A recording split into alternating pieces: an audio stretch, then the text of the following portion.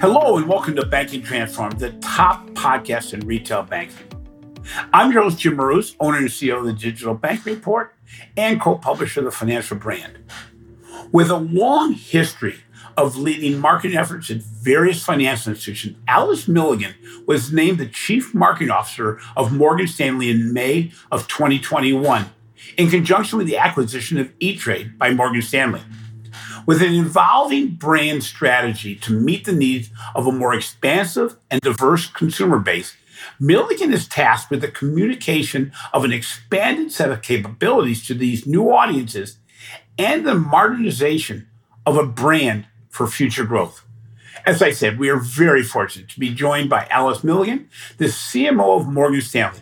Milligan will discuss her career journey and the global brand strategy of Morgan Stanley. She also shares how data analytics is playing a major role in the foundation of everything she does. So welcome to the show, Alice.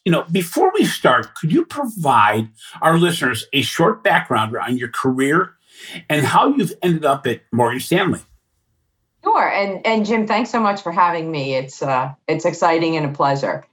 I think first thing I'd say is that my career has been a marathon, not a sprint. I started way back in the day as an administrative assistant. And then, it took me over a decade to get my bachelor's and my master's by going to night classes while working full time. So, I did that. I got my master's in corporate communications from Seton Hall University and, sort of promoted through the ranks as I went to school. From there, I at AT&T, which was my first company, I took on a number of different roles, everything from HR to marketing to product management and sales, just really trying to get a sense of long-term, what did I want to do and what I was passionate about. And then as I finished my degree and got a sense of that, I went to American Express where I spent 15 years. A lot of that was doing marketing and digital. I did a good amount around operations as well and technology capability development. And so that really sort of put together the three core things I think that are really important in terms of what I do. Operation and understanding the interaction with clients, technology and understanding the capabilities that power a lot of the marketing and the digital and the tech and the experiences that we use. And then marketing and data and analytics, which I view as one key thing to understand targeting, segmentation, branding, customer relationship management, and a whole host of other things. And after 15 years at Amex, I started saying, what do I want to do next? And how can I sort of learn something new and different that I don't already know? Because at 15 years at a company, you know how to navigate the organization. Even if you make a functional change, it's not a huge learning curve in terms of subject matter and other things. And so I decided to try retail. I went to Coach, and I did that for about a year. I learned a ton about the industry, how they measure success. Very different look and feel to how they think about digital and digital interactions, shopping cart technology, all of those things. And then ultimately, I realized financial services is really what I love to do. And so I went back to Citi. And at Citi, I was responsible for really setting up their whole customer or client experience discipline.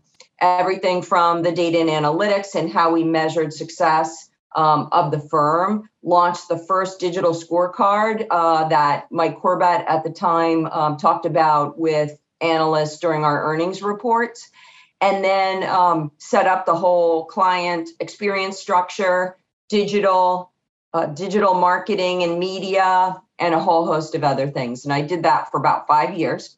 And then what I said is, long term, I'd love to sit on a board of directors for a publicly traded company.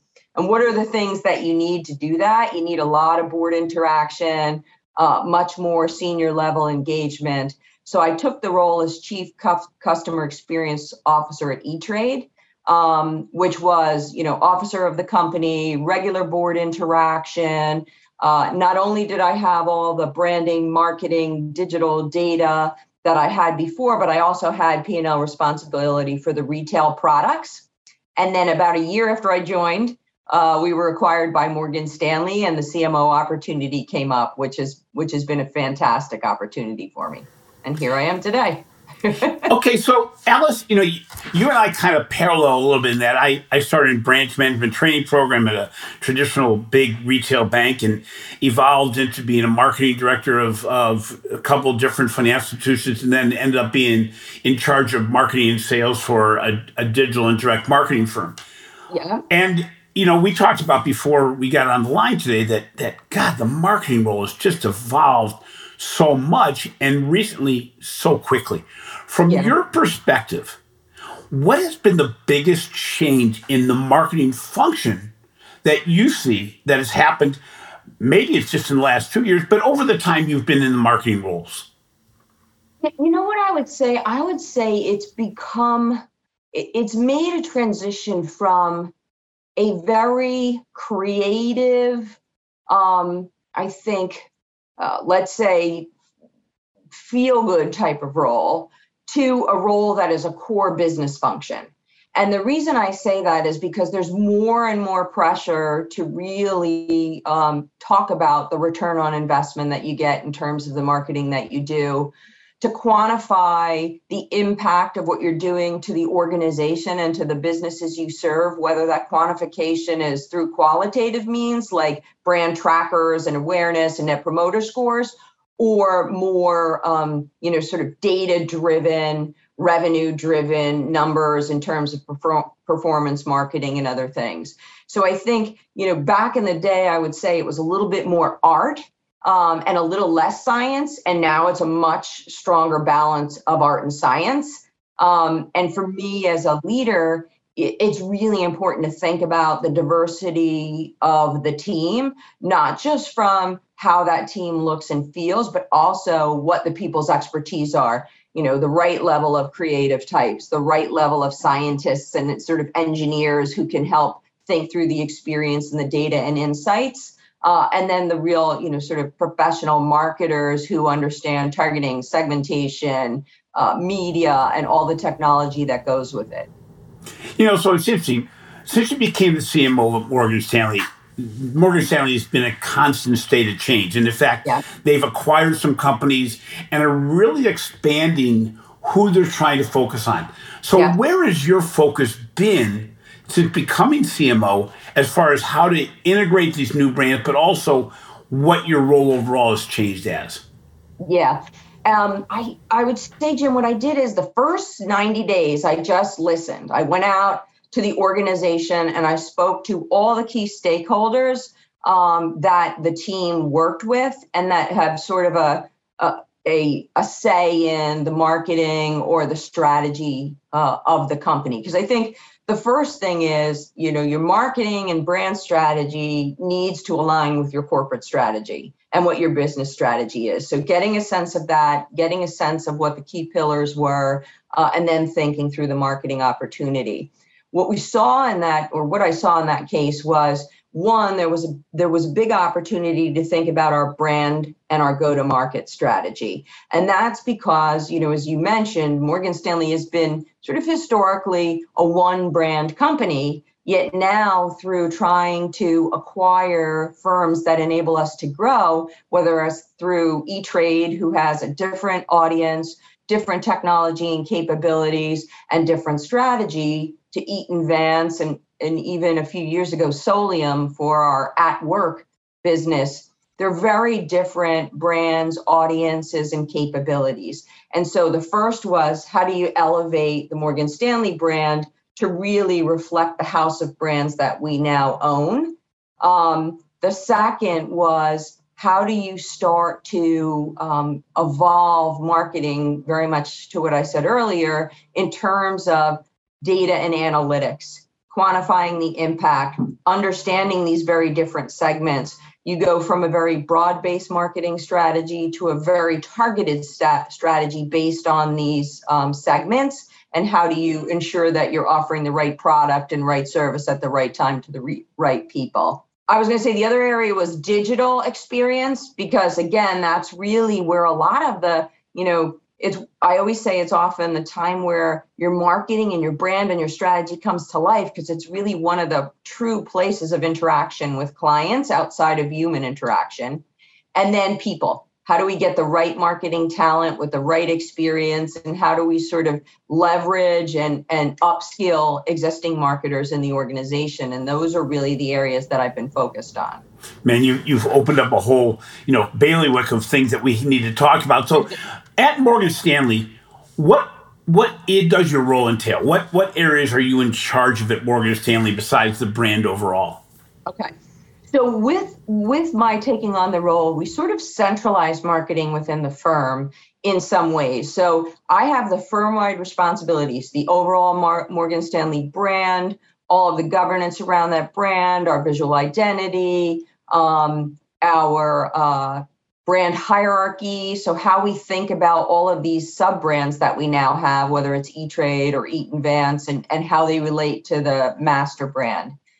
I've got all of sponsorships and events and our brand ambassador strategy, all of our digital properties, and then data and analytics at the marketing level for the firm are the key areas of responsibility. And then what we did is there's a CMO, Andrea Zaretsky, over our wealth management and E-Trade business, and a CMO over our asset management business. They dotted line into me as the kind of central org, and then they straight line into the business units. So I have oversight for pretty much all the marketing and creative production that we do at the firm. So, obviously all this data analytics plays into that. And, Morgan Stanley has traditionally been recognized brand in the marketplace. It's been an upscale brand, a brand that people recognize.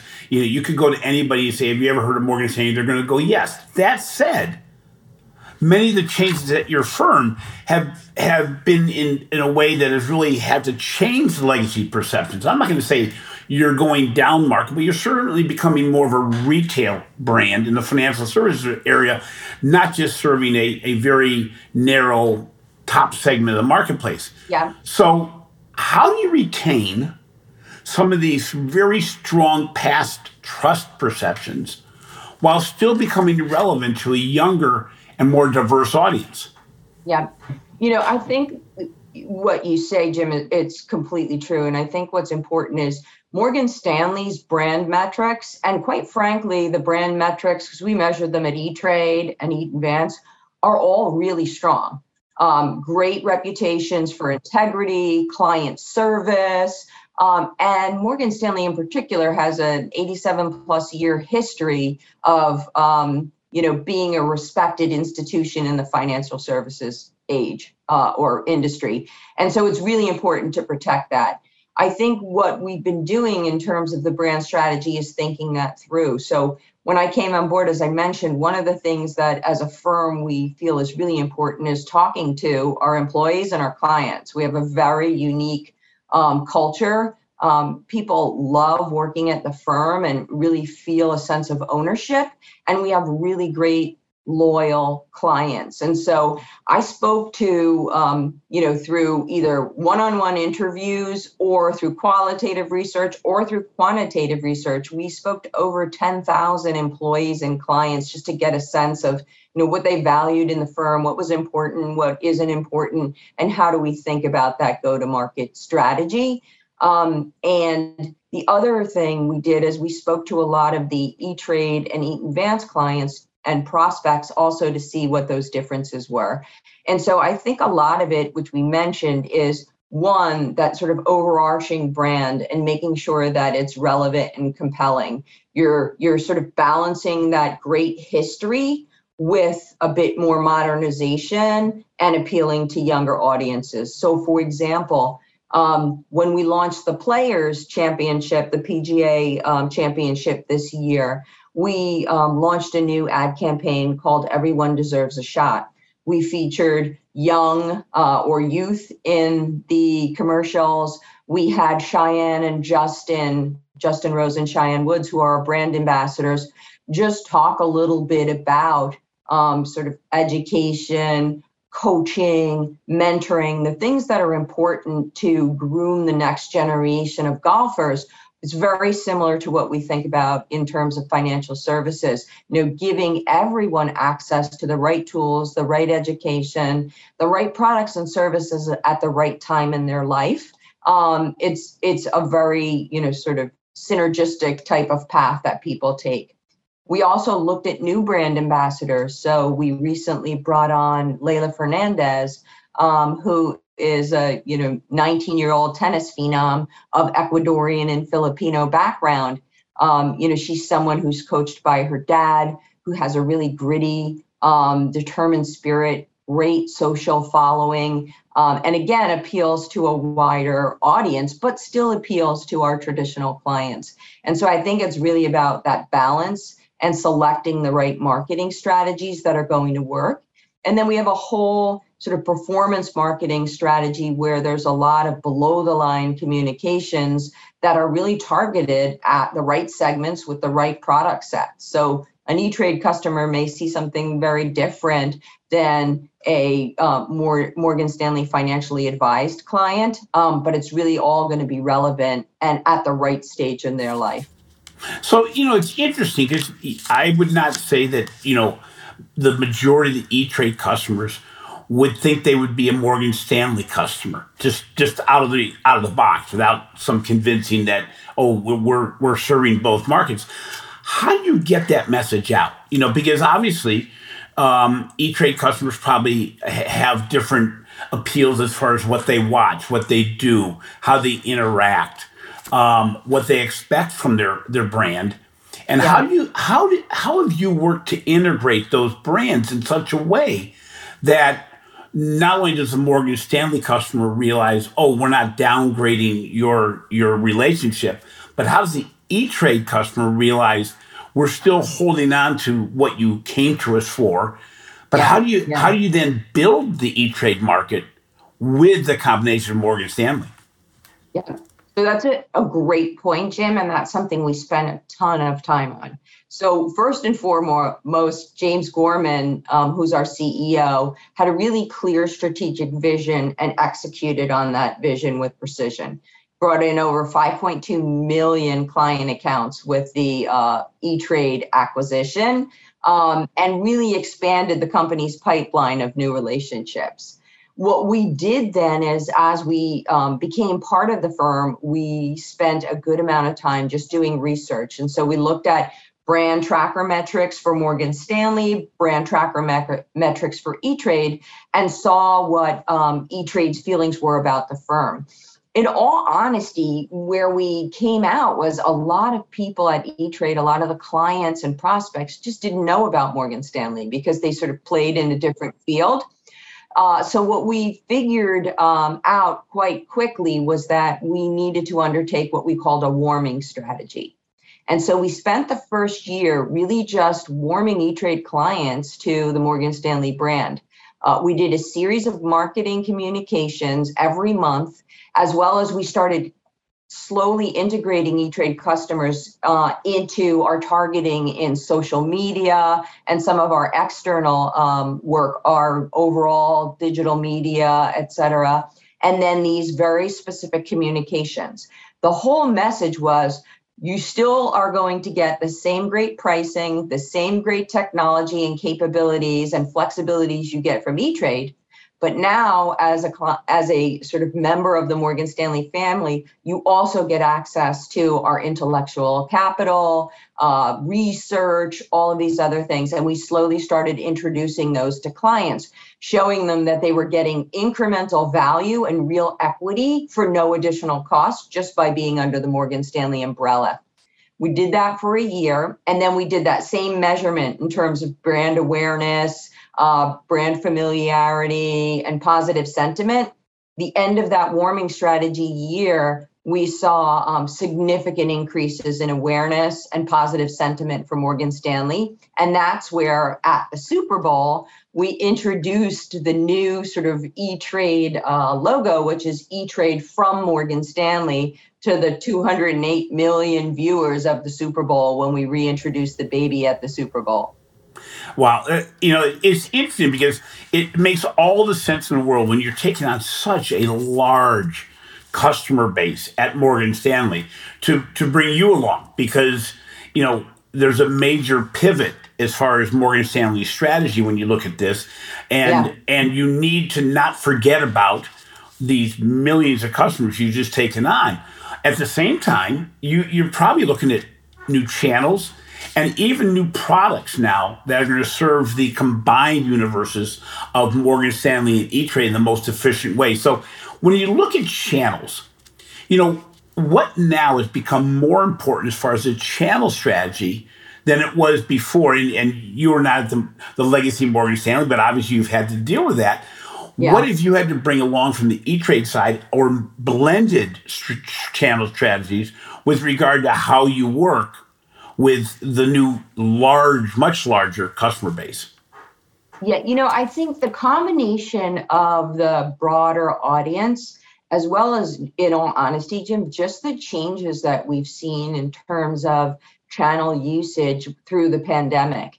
I think, there's pros and cons in every situation. One of the things I think that was a pro of the pandemic was the fact that the acceleration of digital acceptance and usage really moved to the forefront. So what we've seen in terms of serving up content to our clients across the board is increasing usage of things like digital voice assistants. We did a recent study where we found 22% of respondents increased their use of digital voice assistants during the pandemic, and more than 40% listened to flash briefings, podcasts 4 or more times a week.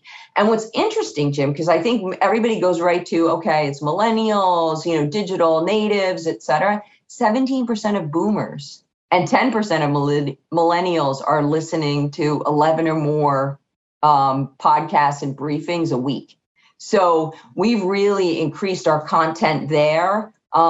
We've done everything from, our Thoughts on the Market podcast, which is like a real quick, 3 to 6 minute, here's what to think about today in terms of the market, to award-winning podcasts we have like Access and Opportunity, which is longer, goes deeper, but broadens the subjects across a diverse group of potential clients and prospects, as well as existing clients. Go ahead. I'm sorry, I didn't mean to interrupt. Go ahead. Go ahead. Well, it's interesting because you're talking about podcasts, and interestingly, the Spotify has reached out to me, and we're working together on building better recognition for financial institutions as far as not only creating content, but sponsoring content. And you're right, people are consuming differently.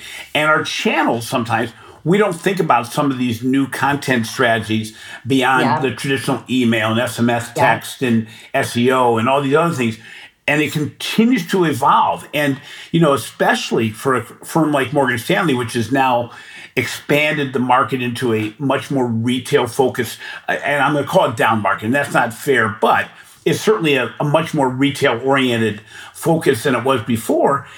And how important now is building engagement? I mean, you're kind of edging on this in the previous discussion, but more than just a great experience, great brand values and all that, how important is it to build engagement? And taking it a step further, is there a future where Morgan Stanley is looking at almost a platformification of services where you're going to have an overarching brand, but there's going to be a number of different elements that can come into it in the overall Morgan Stanley platform? Yeah, and I think, Jim, I'll jump on one thing, and I know you prefaced it, but we definitely don't look at it as down market. I think, the way we think about it is Morgan Stanley now has the intellectual capital, the technology, the products and services, and the innovation that appeal to a broader audience at every life stage. And, thinking about, as I talked about my background, right, when I was an administrative assistant, I had a very different sort of view of wealth, financials, et cetera, than I do now. And so I think part of our strategy is really saying, how do you become part of someone's life and help take them from the beginning, I hate to say cradle to grave, but from the beginning to the end. And whether that's, building wealth so that you can do the things you want to do in your life, to planning, estate planning, so that you can ensure the next generation can do what they want to do in their life. So I think that's really important to frame how we think about it. I think the other piece has really been us looking at what's truly important to those clients then, and making sure that we're messaging that, in the right way at the right time. And, that gets back to customization and personalization and knowing your audiences. Yeah, it's interesting because, thank you for correcting me on the down market thing. I'm going to reframe it and say you've gotten into a much more transactional customer with E-Trade. And at the same time, the elite brand of Morgan Stanley stays in place. And it's kind of blending those two thought processes in the way you reach out to the customer. So we're going to take a short break here and recognize the sponsor of this podcast. We'd like to thank our sponsor, Microsoft. See how Microsoft can help unlock new opportunities at speed and scale through innovative business processes, delivering differentiated customer experiences across channels, innovating new products and services, and redefining new ways of thinking. Find out more at Microsoft.com/financial services. So welcome back. I'm joined today by Alice Milligan, CMO of Morgan Stanley. Alice and I have been discussing the role of marketing at Morgan Stanley and the evolution of the Morgan Stanley brand. So before the break, we touched on a little bit around content strategy, because a lot of what has to go with a financial institution now is, as we mentioned, the engagement. And you mentioned that you're using podcasts, both from a creation standpoint as also a sponsorship perspective, I believe you said, and using these as new ways to connect with customers at their point of engagement. How important is it today to build a stronger engagement strategy that may include podcasts, may include written content on the website, reaching out to customers at the right point to make it so that you can impact their lives and as you mentioned earlier, from cradle to grave? Yeah. So I think, Jim, it's critically important. And if you think about the audiences that Morgan Stanley serves, we serve institutions, right? We serve asset managers. We serve direct clients. And so it's a really broad audience. These groups consume information in different ways. If you're an asset manager, for example, managing a hedge fund, for example, you're going to want much more detail and volume of content on a particular subject than if I'm an individual investor. So the first thing is really thinking about the content, not just as a one size fits all. Here's an equity research report of, 900 pages that you can go through, but giving the people who want the 900 pages, and then breaking that up into, podcasts, digestible sound bites, short form articles, et cetera, so that you're giving it to all the audiences in the right way. The other thing we've really been thinking a lot about is access, right? Because, one of the things Morgan Stanley brings to the table is, because of the firm that we are, access to information and things other people don't have access to. And so we just partnered with the Washington Post to do on this series that they're doing called Econ 101, which is all about sharing, information about what's happening in the marketplace, the gas, gas prices, information that's real time that people are really hungry for. And typically that content is for subscription readers only.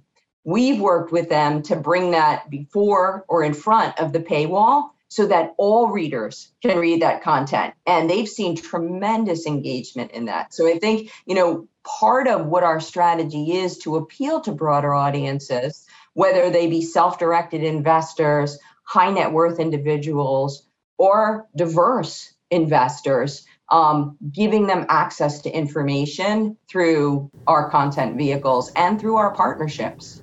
It's interesting because it's so much different than the golf sponsorship is the diversification of information you have. And we're going to get back to this, but the whole data analytics perspective of being able to personalize this on an individual basis, because every one of your investors and clients are different. And, Yep. You didn't have the tools at the beginning of your career in marketing to really bring personalization at scale.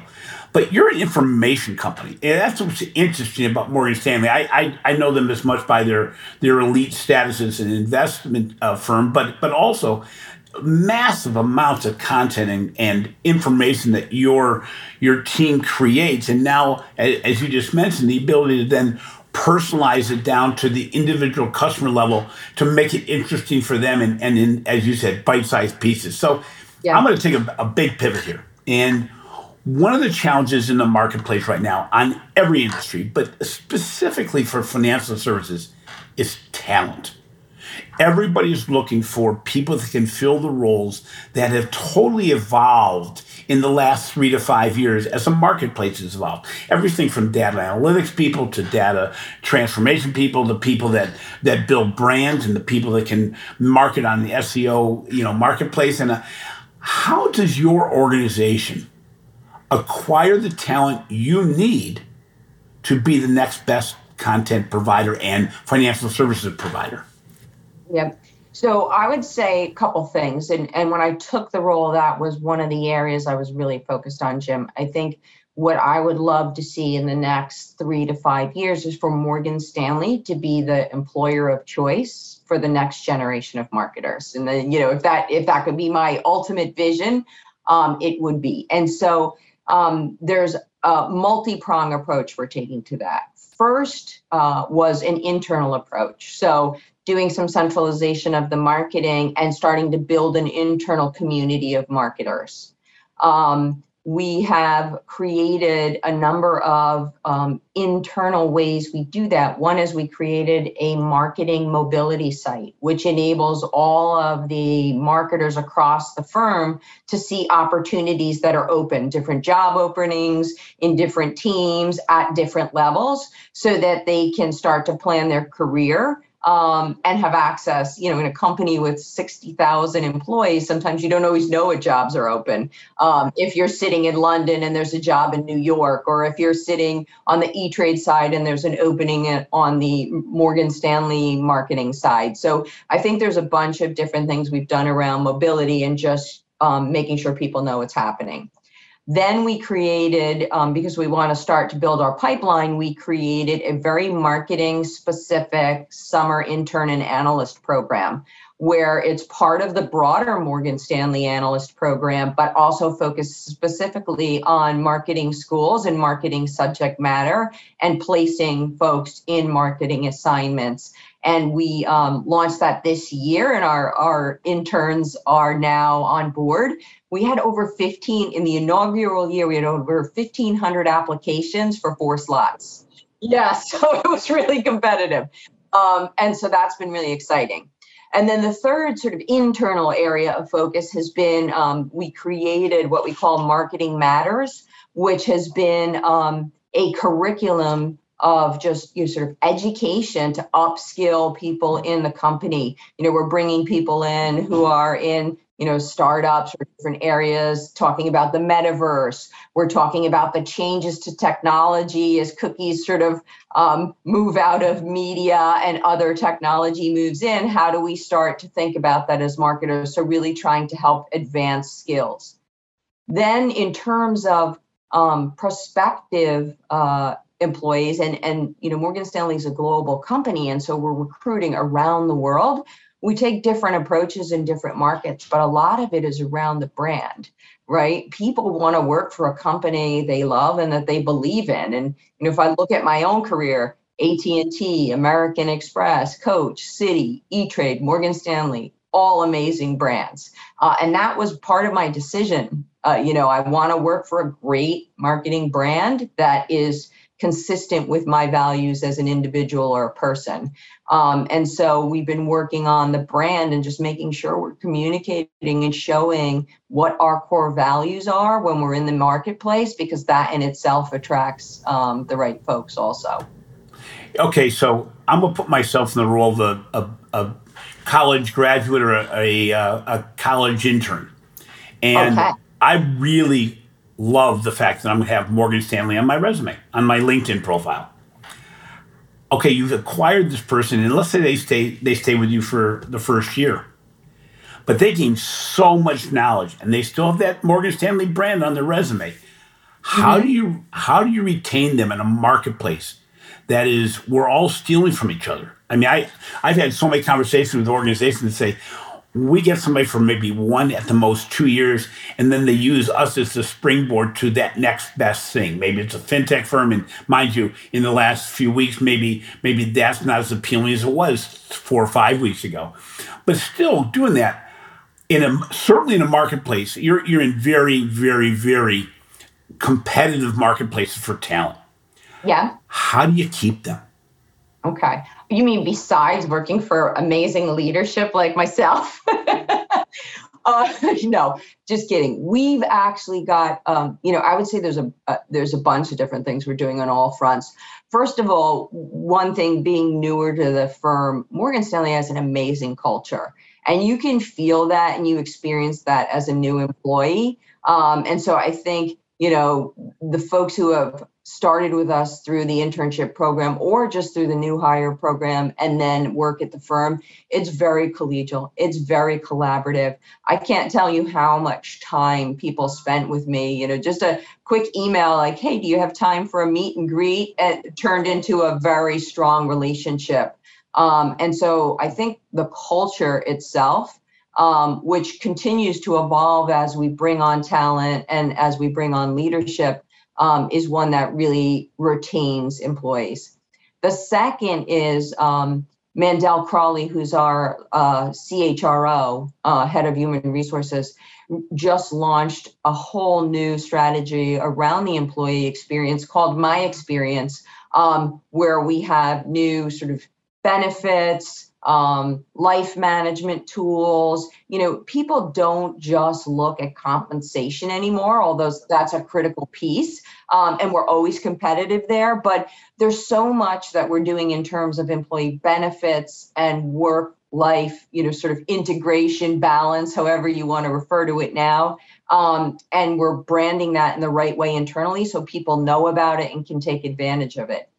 We're doing or undertaking a project called Reimagine, where we're reimagining the workspace. So we're redesigning globally our main offices to be flexible, enable or have more collaborative space so it feels good to be in the office, and it's really conducive to work engagement and building relationships because it's a very relationship-driven company. And then I think there's just a lot of flexibility in terms of growth and career path. As I mentioned, I started out in HR and I did product management and sales, and then ultimately found my love of marketing. Morgan Stanley encourages that same thing. And what we've seen with, sort of millennials and new entrants into the marketplace, career is not always defined these days by hierarchical movement up, right? I'm this and then I'm that, and now I'm an MD. It's about like the learning and the growth and the expansion of my skills. And so we have a number of programs that enable people to really take advantage of building their skills and expertise in new and different ways. You don't have to leave to get a new experience. We've got the new experience internally, and I think we try to make sure people see and feel that, and we take their input to evolve it. It's interesting. Everything you just said is so resonating with me because I think we sometimes forget that we can no longer hire and just let it go and think it's going to take its normal course. The reality is the more time you spend training, preparing, working on the life side as well as the business side of a person's career, the more likely is you're going to retain them. Because while the grass may look greener on the other side from a compensation standpoint, you make it so that the employee has to continually think through, but I may lose all these other elements that I'm tied to. And it, they're not handcuffs by any means. What you're trying to do is say, we're going to be the best employer you can have of choice, and see where the chips lie. So I'm going to, again, shift gears quite a bit. And your career path is very interesting. It started at a very elementary, well, say elementary meaning entry level position. Mine started as a teller, so I know that very well. Mm-hmm. But you continually evolve. But what's different with you and different with many of our guests is that you're a woman and you have different challenges than I did going up through the ranks. You had to blaze your own trails, and you had to work in an environment that's traditionally male-dominated. There's no surprise there, and it still is. How did you work in such a way that you've had so much success to date, moving up the ranks? And what suggestions do you give to other females that say, geez, I feel like I'm always hitting these walls? Are there any secrets to your success? Or more importantly, what suggestions do you give to others to say, here's how you can make an impact in organizations that are not traditionally and have some undercurrents of male domination? So I would, I like to say, similar to the Drake song, I really started from the bottom, Jim. But you know what? I think that's important in terms of a number of ways. One is it's been very helpful for me along or throughout my career, because when you move through the organization in that way, you actually learn a lot about how things get done, right? What makes things happen, how long things take, what's truly involved in terms of, the systems and the infrastructure and the people and the policies. And so as a leader, when you're starting to set strategies and directions and timeframes and expectations with the board of directors and the CEO, you're not setting unrealistic things because you actually know what it takes. And so that's been important. Knowing what it takes also helps you ask the right questions. So, there's a point in time in your career where you're not as much doing as you're leading and setting a vision and empowering people to do the work. And so knowing how it gets done enables you to ask them the right questions that challenge their thinking in the right ways to make sure that they're being comprehensive, and they're thinking through all contingencies, but you've got sort of that knowledge and background. I think what I've learned, and I probably learned this the hard way because I spent a lot of time doing this early in my career, is focus less on being the same and assimilating, and focus more on what makes you different.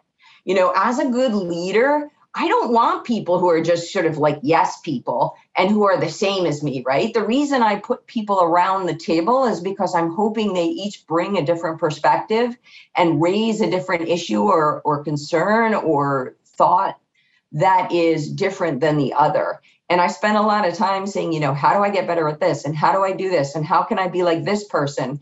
Instead of saying, you know what? Here's what I bring to the table. I don't see anyone else bringing it, so I'm going to show up in that way. And when I did that, that's when my career took off. So I would say the first pointer is focus on what makes you different and bring that to work every day. Your uniqueness is what is a game changer. I think the other thing is just having grit and determination and, sort of being willing to dust yourself off. There's been plenty of times where, I'll make a suggestion or raise an idea and someone else will repeat it and they will get recognition for that thing. There's been times, I remember at one time in one of my employers, I was with, the OpCo, and someone did that. And I was like, didn't I just say that? Like in a funny way, bringing humor to the situation, but, sort of calling people out for maybe behavior that doesn't embrace diversity, because I think we all come to work to try and create a great work environment. I'm not sure everybody always understands or has empathy for how it may feel to be that, sort of lone woman in the room, or lone African American in the room, or a Latino. So I think it's really important for us to, as leaders, try and make sure we're reaching out to different groups and hearing from different perspectives. But as individuals, sort of recognizing that it's also on us to speak up a little bit on our own behalf. And there's ways to do that and navigate the organization in the right way. What is interesting, Alice, from what you said is I've talked to a number of women in our podcast, and there's some common theme in what they say about their career. And one is, and I think I view it as a gender difference, is that the ability to listen with empathy and to continually use that to build your knowledge base. So listening skills. Secondly, that you don't have to be the broadcaster saying, I'm great, which we get challenged on in the Financial Brand Forum and things that we do, and finding the really special women in the marketplace that are doing amazing things, but we don't see them because most of these people don't do the broadcasting on social media the way many of my male friends do. Thirdly, and I think it's so interesting that you said this, and I'd never viewed it this way, but when you looked at grit and determination, it wasn't grit and determination to blow through doors. You said to dust yourself off. So it's grit and determination within yourself to say, I'm not going to let these setbacks set me back. And I'm going to continue to learn to make it so that I've earned that place in the room, maybe beyond others. But the grit and determination is internal. And back in the day, way back, a lot of women tried to blow through the doors, try to prove that they're the strongest, try to prove that they're in power, as opposed to using that internally to say, I'm going to make myself stronger. And another thing that's very clear from your career path is that you do embrace change. You have taken risks, and you're willing to disrupt yourself. And for me, it's a very, very, very major trait in people that are successful, is that you're not staying where you were. I mean, even your change from E-Trade to Morgan Stanley, while you still have to probably spend more than 50% of your time integrating the E-Trade brand within Morgan Stanley, the reality is you've had to change quite a bit, and you had to do that during COVID.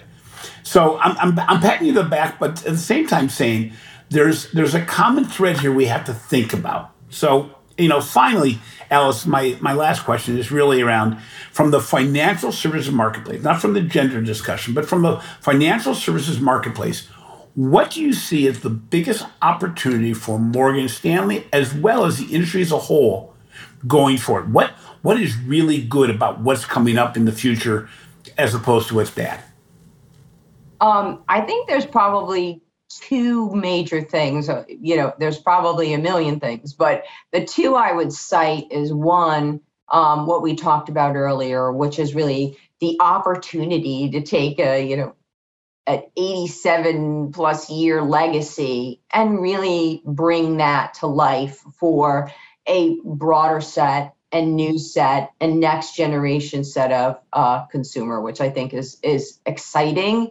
And so worth the doing because of the value that the firm can bring to the next generation. And then, quite frankly, talent is everything. And so, again, ensuring that we attract and retain top talent, a diverse set of top talent, because, especially financial services, as traditionally, diversity is an issue, whether it's gender diversity, racial diversity, et cetera. And so I think really being focused and open to that, and helping not only sort of recruit, attract, but to retain that talent, you have to, sort of provide the right sponsorship, the right coaching and mentoring and everything else. Because through my career, a lot of the coaching and mentoring you get is by seeing people like you in senior positions and them sort of paying it forward.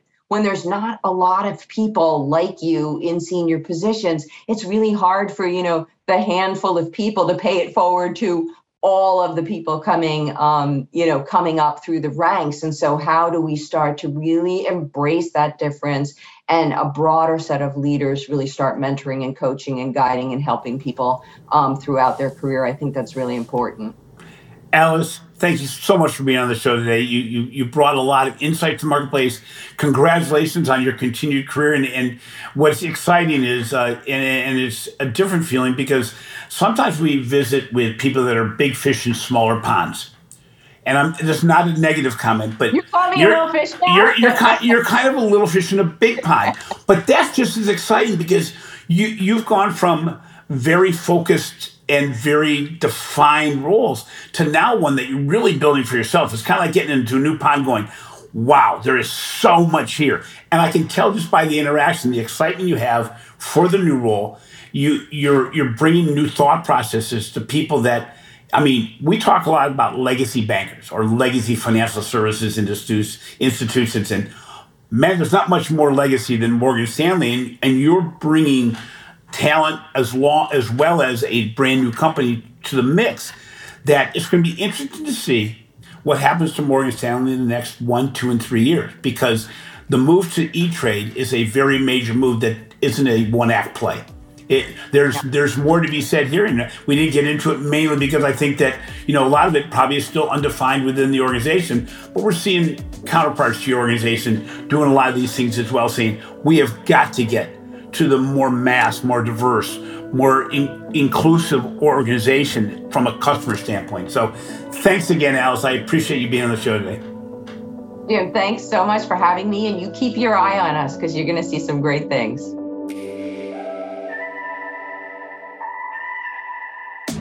Thanks for listening to Banking Transform, the recipient of 3 international awards for podcast excellence.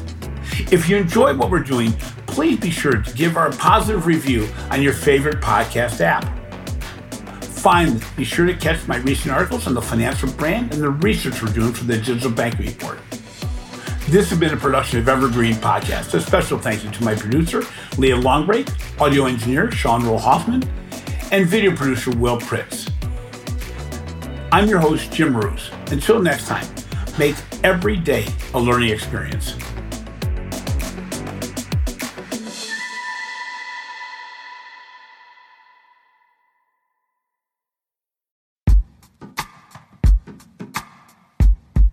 The Jim Stroud Podcast explores the discoveries and trends forming the future of our lives. Brain-to-brain communication, robot bosses, microchip implants for workers, and artificial intelligence replacing human workers are all happening now. If you want to know what's happening next, subscribe now to the Jim Stroud Podcast.